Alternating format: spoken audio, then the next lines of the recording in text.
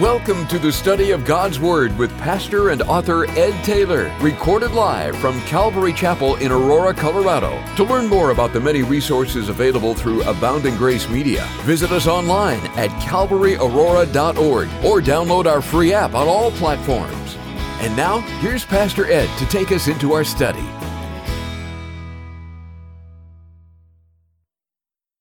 Amen. Amen. Take your Bibles, open them to Romans chapter 7. Romans chapter 7 in a Bible study that I've entitled, Jesus Has Made Me Free. Can I get an amen on that? Amen. Jesus has made me free. And in chapter 7, we have what I call the confessions of an exhausted believer. And his name is Paul. Paul the Apostle, looking back on his own life, talking about his own past situation, the wrestlings, the struggles, how the law, even legalism for so many Christians today bound him tightly, frustrated him, all the rules, the regulations, the religious expression. He found, as we learn and study in chapter 7, that he was married to the law. And it was perfect. And it seemed to have no escape. But there was an escape, he mentioned, and that was death. Not physically, but spiritually. And no longer married to the law now, we are married to Jesus Christ by faith, the one that fulfilled the law. That's the way to be released from the expectations and demands and perfections of the law.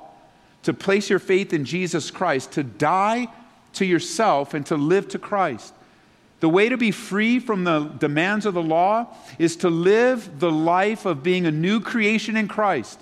Old things have passed away. Behold, all things have become new. And to live that in a daily expectation of God's work in your life, to enjoy it. And yet, in the freedom from the law and the newness of life in Jesus, there's still a problem. All of us that live by faith in Jesus, we all face the same problem. And that's our flesh.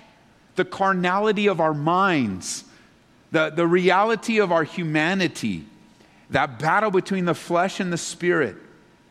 Everything is tainted by sin. Even on our best days, we're imperfect. The best of the best of the best that we have to offer God is imperfect and tainted by sin. Oh, we're not always living for the flesh, and that's good. We're not always living in the flesh. When you live for the flesh, carnal living, also living according to your own thinking. When you think of the word flesh, when it's used spiritually in the Bible, it's not a reference to the skin on your bones, as we might refer to that as flesh. It's not a physical statement. The spiritual definition from the Bible for the word flesh is to live according to your own resources. It's literally the opposite of Proverbs chapter 3, verses 5 and 6. Trusting in the Lord with all your heart, leaning not on your own understanding. When you and I lean on my own understanding, we are in the flesh. We are leaning and relying upon our own resources. As smart as we may be and as smart as we might become, we will never be as smart as God. And our resources and our abilities pale in comparison to the power of God. What man is unable to do in years of trying, God is able to do in a millisecond of time by His presence of the Holy Spirit. So when you think of the flesh, here's another phrase to remember when you're battling the flesh, when you hear that phrase. Think of it like this: your old sinful habit patterns, your old sinful habits. I've used this illustration before. If you're in the garage and you're using a hammer and pound down a nail and you hit your thumb really hard, your first response will give you a good idea of your flesh. Now, if you hit your thumb and go, "Oh, that was beautiful. I think I'll hit it again," we want to talk to you. Something's really wrong with you. But even if it doesn't come out of your mouth, so perhaps you're very refined and you only say bad things in your head. You say bad things in your head. You may not be so refined and you blurt out something out of your mouth that you haven't heard come out of your mouth in 20 years. Why? Because you're in the flesh and it was a bad habit of your past. And guess what? Those patterns still exist in your life. When the Bible says that you're a new creation in Christ, it speaks to your spiritual life that's being renewed day by day. But your brain in your head is still the same old brain in your head. And God is refreshing and renewing, right? We're renewing our minds. We're growing in grace, but we have a battle with our flesh. And for those of us that got saved later in life, we have deeper set sinful habits. Now, we may not be living in those sinful habits anymore. Praise God for that. That may not be the manner of our life, and nor should it be. But because it was a part of our past, it becomes a point of battle in what the Bible calls your flesh. So that when the Spirit lusts against the flesh, we understand the word lust. That word is used in the book of Galatians. We understand the word lust as a strong craving. And we almost always use the word lust when it comes into the realm of sexual sin, where you have a strong craving for sexual sin. But the word actually can be used to lust after a lot of things. And so when the Bible uses the word, the Spirit lusts against the flesh, it's really saying that there's a battle to who you will yield to in your life. Will it be the indwelling power of God in you, the Spirit of God, who longs to please God, who longs to lead you in the paths of righteousness and purity, or will it be your own sinful habits? And recognizing that is very important. For Paul here in Romans 7, there was a season in his life where he did what I so often do, and that is go back underneath the law, underneath rules and regulations. Now, not necessarily for the sake of my salvation, but rules and regulations have a place of safety. And when you set up rules and regulations, you usually do it this way. You set up rules and spiritual rules and regulations. Let me define it for you. If you say, I've had a bad week, so next week, or I've had a bad week up today, so starting tomorrow, I'm going to get up at 7 o'clock, and I'm going to open my Bible, and I'm going to take out my diary, and I am going to be getting my devos for exactly 15 minutes. On Friday, 20 minutes. On Saturday, 25 minutes. On Sunday, I'm going to get up extra early. Not only am I going to do my devos, but I'm going to come to church on top of that.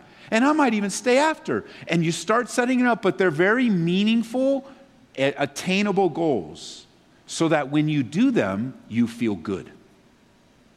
So who doesn't feel good when you say, tomorrow I'm going to wake up in the morning, 7 o'clock, do my devos? What do? Wake up in the morning, 7 o'clock, do your devos? Oh, that felt good.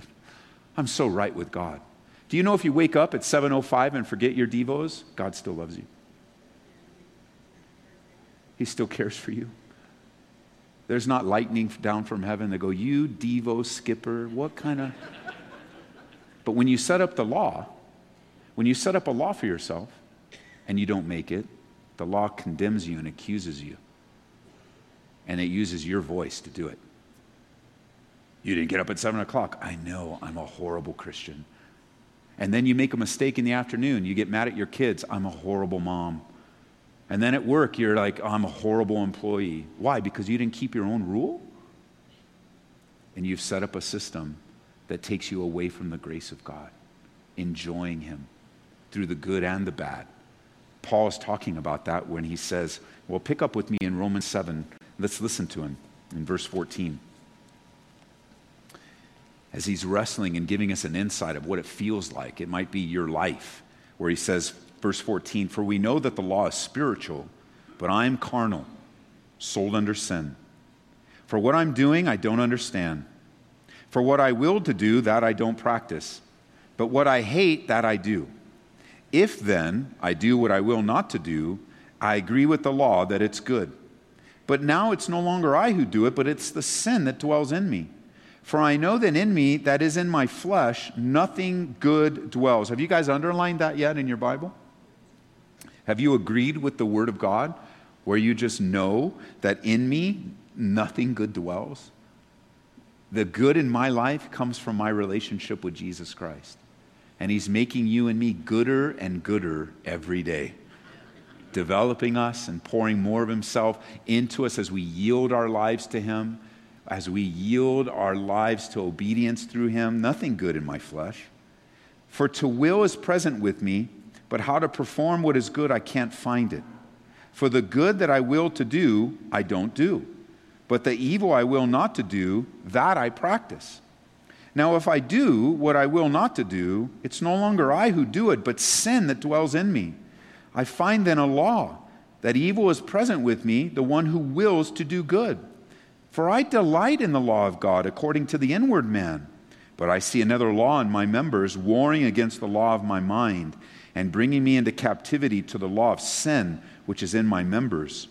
Verse 24, O wretched man that I am, who will deliver me from this body of death? I thank God through Jesus Christ our Lord. So then, with the mind, I myself serve the law of God, but with the flesh, the law of sin.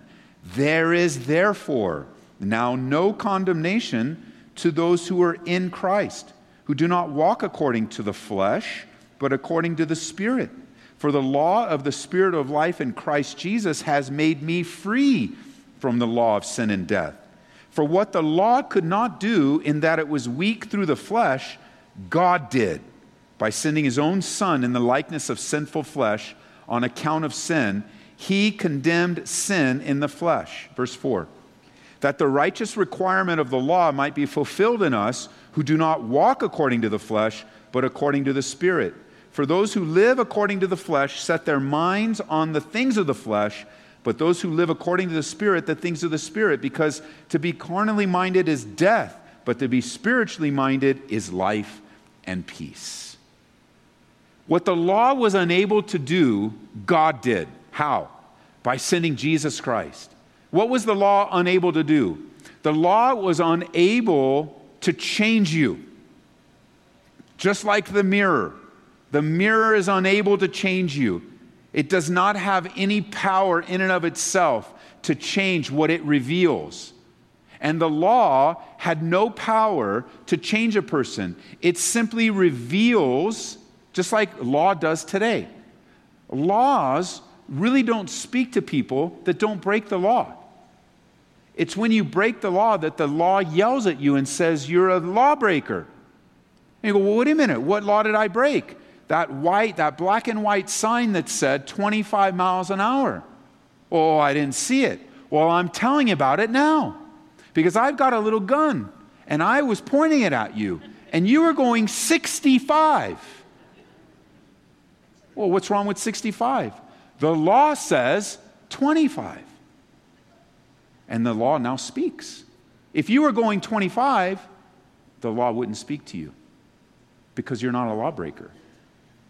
When you compare the sign to your speedometer matches the sign, there's comfort. There's no battle. But when the speedometer exceeds what the sign says, there's a great battle there. And, thinking of it, for those that may have broken the law quite a bit before they were saved, you're always looking over your shoulder when you're driving around. You're just always peeking around the corner. You're always checking things out there. We didn't have Waze. We're on Waze. It has a little police officer icon on there.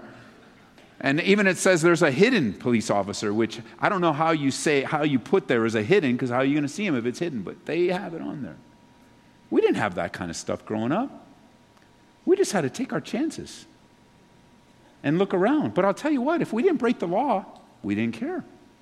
If I didn't have a warrant out from my arrest, well, I can drive wherever I want. But if they're looking for me, that's a problem. I'm always looking over my shoulder. Now, those of you that didn't live a life of breaking the law, you feel the same way when it comes to the things of God. You see, when you're walking in the Spirit, enjoying God, the Bible is alive to you. Your life, the speedometer, matches the law, and you enjoy it. Oh, I just passed a sign, 25. I'm going 25. Dun, dun, dun, dun. But then you get up and you got, hey, I'm speeding through life. I'm mad here. I'm upset there. And I'm reminded, the Bible says, be kind. And what is many people's response? It's not repentance. It's getting mad at the Bible. Or making an excuse of why I don't need to be kind. Because they deserved it. And then we take the place of God and write our own Bible. That happens many times. As you seek to, well, you understand what Paul was going through. He was struggling. He was wrestling. He describes very much what we feel at times. The things I want to do, I don't do. And the things I don't want to do, I do. What is going on? The flesh. That's what's going on. Just reading through chapter 7 can make us exhausted. It reminds us of our own exhaustion. What am I doing? What has happened to me? What kind of Christian life is this? What is it to follow Jesus? I'm trying. Somebody just mentioned that to me recently, just flippantly. I'm trying, and my automatic response came out. I said, no, there's no such thing as trying. Do it. I'm trying. It's like, no, trying is not doing. Trying is on this treadmill of life, not yielding and abiding. And then it gets frustrating. Then you don't like it. Then it's a battle. And the flesh, like, who's going to deliver me from this? And remember, in the midst of a struggle, remember this. Don't forget what Paul shares here. The key when you're struggling, and we all struggle, and although sometimes we bring it upon ourselves, sometimes struggling or battling an issue or an old sinful habit pattern, battling the flesh in our lives is a sign of life. And there's a very good, if you share that you're struggling, I would encourage you, that's a good sign. There's life, there's desire. But it gets exhausting because you can't win the battle in your own strength. You can't will yourself to win. You can't commit yourself. You can't read enough books, and you can't listen to enough Bible studies. You can't read enough self-help. You can't do it. It's impossible. The Bible tells us it's impossible because the requirement from God is perfection. It's impossible. No matter anyone listening to me right now that say, well, I don't agree with you, Pastor, I'm perfect. We all collectively really don't know who you are, but we know this. You're not perfect. And neither am I. And remember, the key in the struggle is not how do I get out of this? It's who will deliver me. How is the law? Who is grace? And there's a big difference. We cry out. Too many Christians spend their lives asking how. Pastor, please tell me. Brother, please show me. Church, please tell me. How do I get over this? How do I get through this? How? But the real issue in your life isn't how, it's who. Who will deliver me from this body of death? Who will come to my rescue? As long as you live your Christian life and following Jesus, clinging to the how question, you're going to be spiritually exhausted. You'll be, and I'll be that wretched man. I understand there's a place of instruction. The Bible speaks of discipleship, and Jesus taught. That's not what I'm referring to. I'm referring to that sense of what's the quick fix? What steps do I need to follow? Give me the steps. And it would feel, I know that many people would walk out of this room. I know it for a fact. That many people would come in on a service wrestling and battling and fighting and wretched and tired and exhausted. And if I had a list in the pulpit here, I just had a stack of, for this kind of problem, do these 3 things. This problem, do these 4 things. This problem, do this 6 things.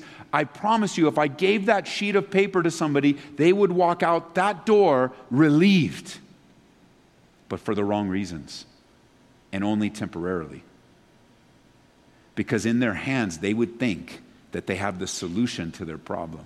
Follow these 4 steps.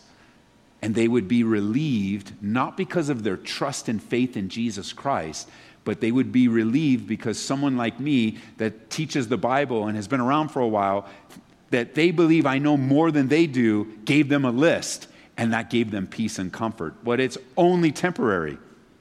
Because as I mentioned earlier, as you work the list, you will fail. And that's the issue that law and the law and lists and rules and regulations cannot touch. It's only something that God can do in us by invigorating us. Give me the steps, write out the manual, show me the law. But it's the newness of the Spirit, not the oldness of the letter, that brings life. The newness of the Spirit of Christ is Christ in you, the hope of glory. That's the new covenant. Who will deliver me? Well, Christ is in me, the hope of glory, day by day. I thank God through Christ Jesus. That's what he says in verse 25. I thank God through Christ Jesus our Lord. He's our deliverer. He lives in us and helps us from the inside, something I can never do as a man of God and as a fellow brother and as a pastor and a servant to you. I can never help you from the inside. Never. That's not the realm that God has given to me. I can't help you from the inside. I can only point you to the one that does. I can only remind you of his presence. I can only help you see his strength. Do you know this is all throughout the Bible? This picture of God's strength and power. Let me show you a picture of it. Go back to Genesis chapter 6, and let me introduce you to a man by the name of Noah. Because Noah is a man, I love this. Go to Genesis chapter 6, way back in the beginning. You know, the grace of God, that scarlet thread of God's redemption through Jesus Christ, is everywhere in the Bible.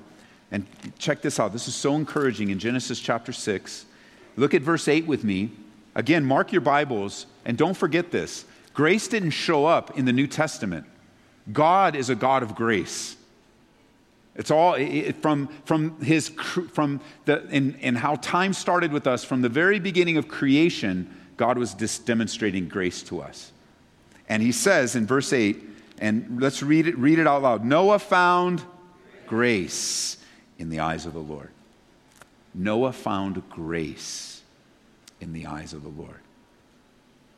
Why was Noah preserved from the judgment of God through the flood? He was preserved the same way you and I are preserved, by grace through faith. It was a gift of God, not of works, lest anyone should boast. Noah is a great example. He found grace in the eyes of God. The grace of God saved Noah and his family from destruction.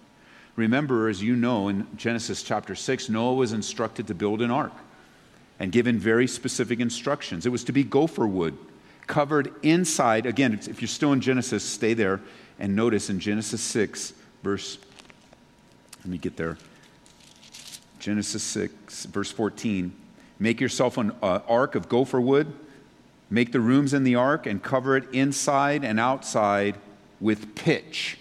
Do you guys see that in your Bibles? Mark that word pitch and right next to it, kafar. K-A-P-H-A-R. It's the Hebrew word kafar. This is how he was to make it. And in the instructions of how to make this ark, we have a picture of the grace of God. It's interesting because this is the same Hebrew word that's used for atonement. That technical word of God forgiving our sins, atonement. Atonement, the way you can remember that word whenever it comes up in your Bibles is just to think of the word, break it down into what it sounds like. At one meant. The word atonement means that you and I are made one with God. We're brought into unity with God. That our sins have been forgiven and the wrath of God is no longer upon us. This word kafar is the word for atonement. So they were to build this wooden ark and they were to cover it with kafar, with pitch. The ark becomes a picture and a type of who? Jesus Christ. The ark is a picture of Jesus Christ. And the only way Noah and his family could be saved was to be inside the ark. That was the instruction. Get inside. Get inside. The ark becomes a picture and a type of the atonement of Jesus Christ. The covering says Noah and his family were told to go in. And the Bible says that the Lord shut the door. They didn't have to set up a pulley system God shut them in. And for 40 days and 40 nights, the judgment of God, the waters came down and began to rise. But they're in the ark, covered, protected, and safe. Aren't you glad that in the instruction, I think Noah is, that in the instruction to make the ark, aren't you glad that God didn't say, okay, Noah, the storms are coming and the floods are coming, the destruction, and you and your family, here's what I want you to do. I want you to build the ark, and on either side, I want 4 pegs on this side, and I want 4 pegs on that side, and for 40 days and 40 nights, hang on for dear life. And if you hang on to the end, you'll be safe. But he didn't say that. because it wasn't about Noah's ability to hold on to a peg in order to be saved from judgment. It wasn't about Noah's ability and his wife and his family to hold on for it and, oh, okay, I can do it, because I want to be saved. Okay, whatever you say, God. And you're holding on for a couple hours and you're like, I don't think I can do this. And maybe you make it 4 hours. Maybe you make it 6 hours. Maybe some of you are super strong and you make it 8 hours. But you're not going to make it 40 days. And even in making it 8 hours, what have you accomplished? But showing yourself that you've got strength for about 8 hours. But it wasn't enough strength because the first 8 hours, it was just drops. There was no flood. It was just drops. Our life isn't hanging on and holding on for dear life. It's get inside, I'll shut you in. You want to be free from your past, get inside and I'll shut you in, God says. The safest place for you and me to be is hidden in Christ. Isn't that what the Bible says in Colossians chapter 3, verse 3? For you died when Christ died, and your real life is hidden with Christ in God. You're hidden. So many are trying to hold on and hold out to stay away from sin. And you might ask them, they don't realize, you may not realize when you're saying this, but you hear the vernacular. It's typical stuff. So how you doing today? Hanging in there. Really? So you're hanging on to the pegs outside the ark. What? What are you talking about, man? I'm just barely making it. I'm hanging in there. Oh, so you're hanging in there. And it's really a reflection of, man, I'm just about ready to give in. I'm barely making it. And you're tempted at times, aren't you? Just like, well, just let go. No, I can't let go. No, let go. No, man, if I let go, I won't be able to hang in there. That's the point. Because when we use that vernacular, whether we mean it in a spiritual way or not, sometimes we don't, but sometimes we do, the reality is, for the Christian, it's not about you and me hanging in there. It's about the firm grip of God upon your life. That even if you were to let go, though a man falls 7 times, he'll rise again. It's the faithfulness of God. When chapter 8 opens up, there is therefore now no condemnation. Where?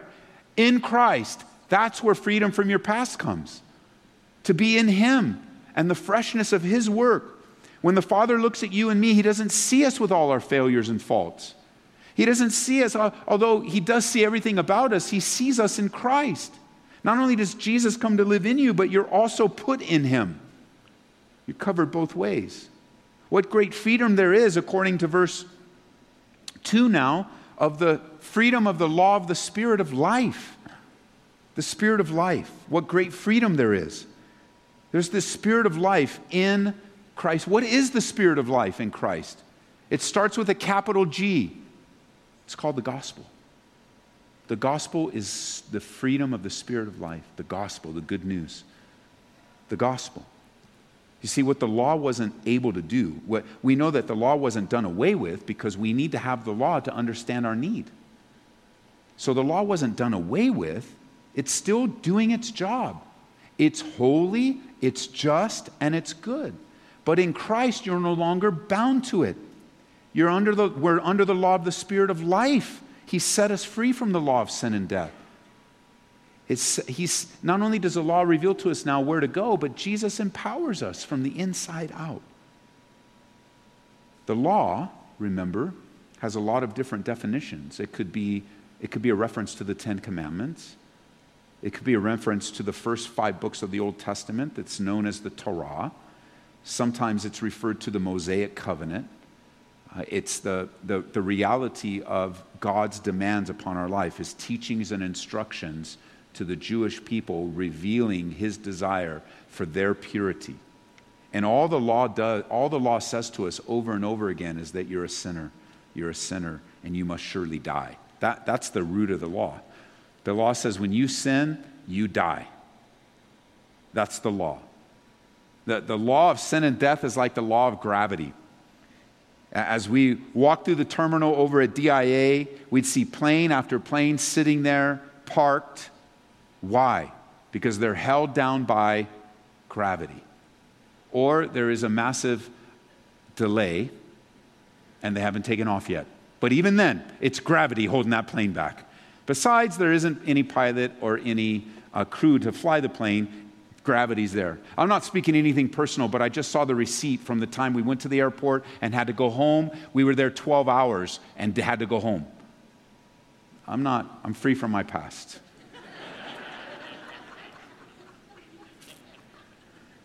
The planes there are held down by gravity. But just in a few minutes, as they push that plane back, they'll be in flight. Why?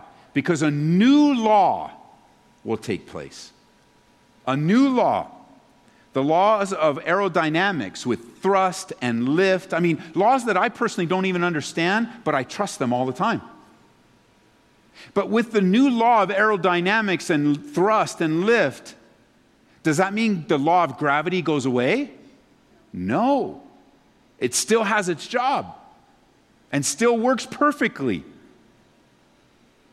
So too with the law of God. Grace supersedes the law of God, but the law of God still has its place and its purpose. There's always that higher law that will release, just like that plane, from the law of gravity. So it is in Jesus Christ. Lifted up above the gravity of the law of sin and death, we are free to live for Jesus by faith.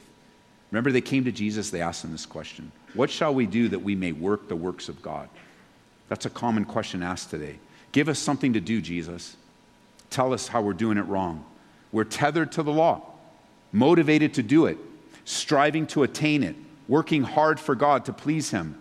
And Jesus answers, this is John chapter 6, verses 28 and 29. They came and asked him, what must we do to do the works of God? And listen carefully to the answer. Jesus answered and said to them, this is the work of God, that you believe in him that he sent. We are free, not by working hard or doing more or following rules and regulations or by dressing right or by having the right language or having our perfect devotions or reading through the Bible a million times. It's by faith. We are made free by faith. The Spirit of life that lives in me draws me above and away from the law of sin and death. And yet it still exists to reveal to me at any time my failure. But I'm not bound to it any longer. Notice, I love verse 3 as we wind down here. For what the law could not do, in that it was weak through the flesh.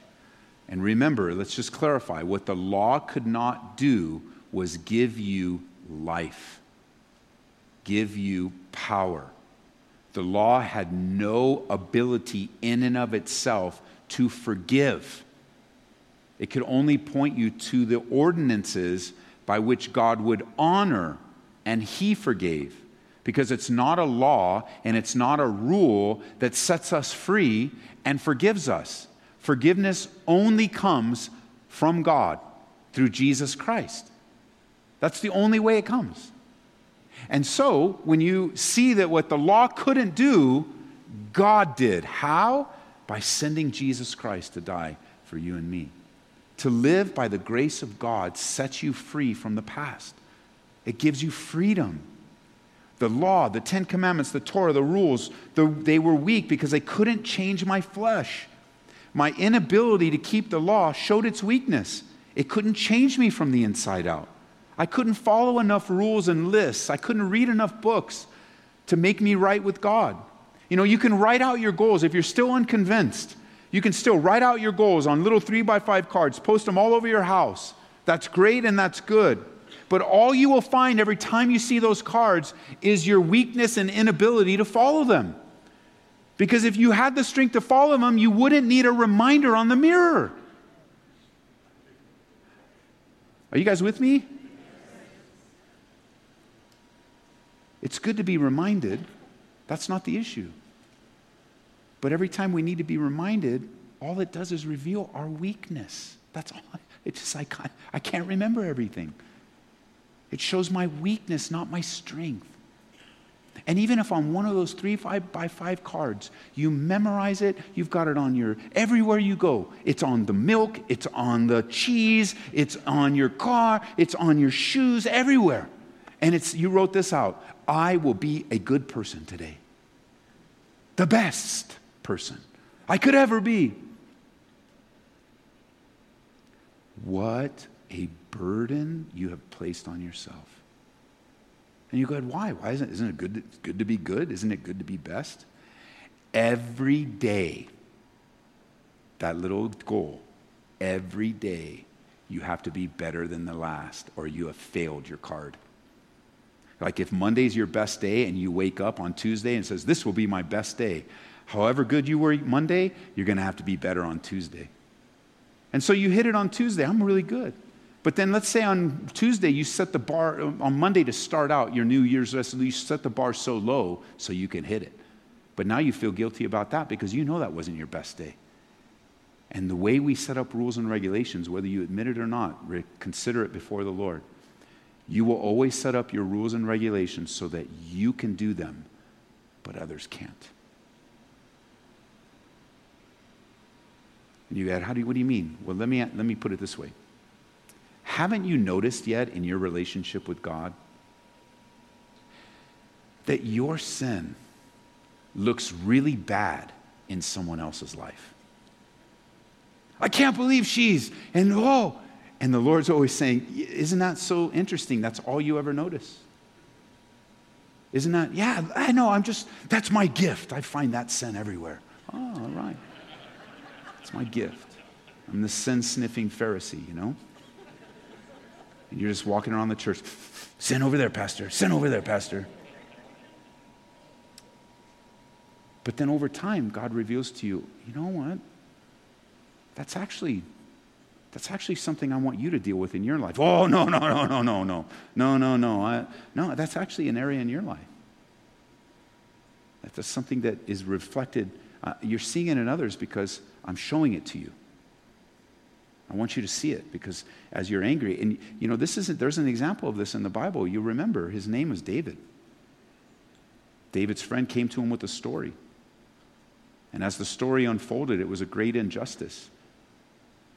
You know, the little ewe lamb and taking it.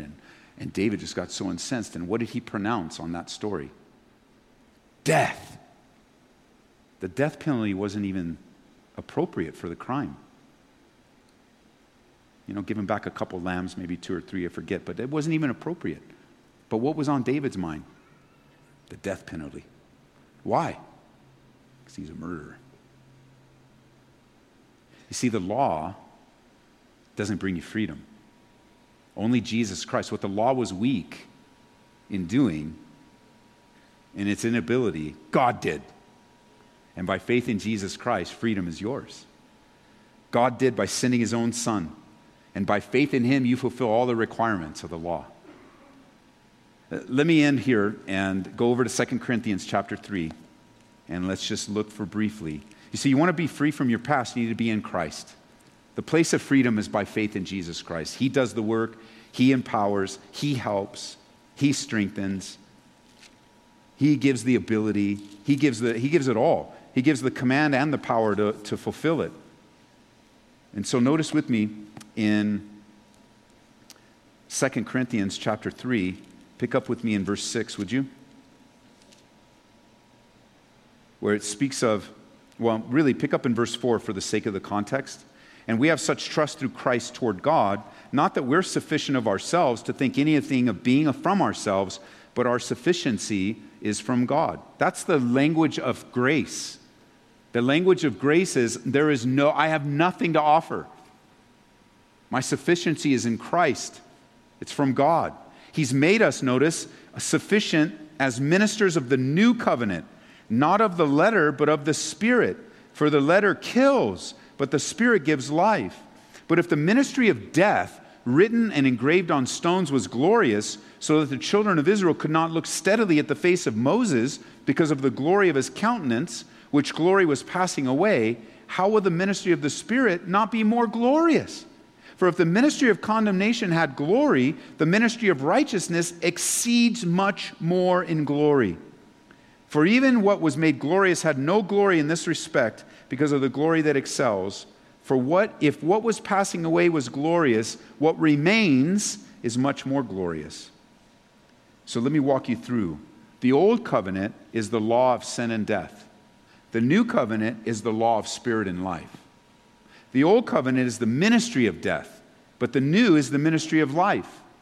The old covenant was written on stones. It was external. It was demanding. It had this external outward change and conformity to a list. But the new covenant is actually written on hearts, promised in Jeremiah chapter 31, Ezekiel 36. It was promised that God would do a work on the hearts of men. It's a change of our nature. We have a new nature. It's an internal change where now I desire to do the will of God. I don't desire to follow a list or some outward list of change. You know, it doesn't make you any more righteous, ladies, if you cover your ankles. And you go, what do you mean? There's a whole system of theology that the way you dress makes you more spiritual. The Bible speaks of modesty for men and women for sure. But whether you cover your ankles or not, ladies, you're fine. It's fine. And so somebody's, I got freedom. You know, it's like, you've always had it. Enjoy it. The externals is not what God is looking for. It's the internal work of His Spirit. The old covenant, notice, was temporary. Its glory faded away. But the new covenant is eternal in glory and righteousness. The old covenant was condemnation, but the new covenant gives justification in the forgiveness of sins. How are we set free from the past? We are reminded that God has released us from the law, set free so that God dwells in us and we're able to live. Because here's the thing, and we'll just break it down. Your inability to let go of the past is a reflection of your own human effort. And you have subjected yourself to the law of sin and death. But when you choose to obey God and release yourself to the law of spirit and life, you are instantly free. Now you may go back, and you got to be free again. And you may go back, you got to be free again. You may go back, but that's what chapter 7 is all about, isn't it? Where do you want to live, Christian? Chapter 7 of Romans or chapter 8? You see, that's why 7 comes before 8. Because you want to be in 7 and be released in 8. Go home and read the book of Romans. Read it all the way through. And notice the progression of victory and joy and just life that comes when you get all the way to the end. The promises of God. You know, when we emphasize the promises of God, which are great and wonderful, let us emphasize the promises of God secondarily to the God who keeps His promises. Right? Our faith is in His ability to keep His promise, not our ability to remember them. Our faith is in the God who gives power, not our ability to submit to it. Our faith is in the God who does the work, not even in our ability to recognize it. Do you know that God does a lot more in your life that you don't even recognize? But He still loves you. Aren't you glad you're not saved by recognizing everything that God does? All the things He's doing that He hasn't even revealed to you yet. Your faith is in God. Not what He does, not what He gives, but in who He is. The promises of God tie us to the character and the nature of God and who He is. That's where life is. Life is found in Jesus Christ. And it's conveyed to us from the inside out. Grace is amazing. A few minutes Bible study doesn't even plumb the depths of the power of God in your life. But I pray that tonight God will set you free. That you'll recognize it's not your own effort. When we try to do things on our own effort, we make things worse, not better. And we delay the enjoyment of the very presence of God in our lives. And so, Father, we want to be free tonight. We want to be free from the law of sin and death. And by faith we know we are, but we want to be free from living in chapter 7. This constant cycle of back and forth, back and forth, back and forth, when all the while you promise us rest.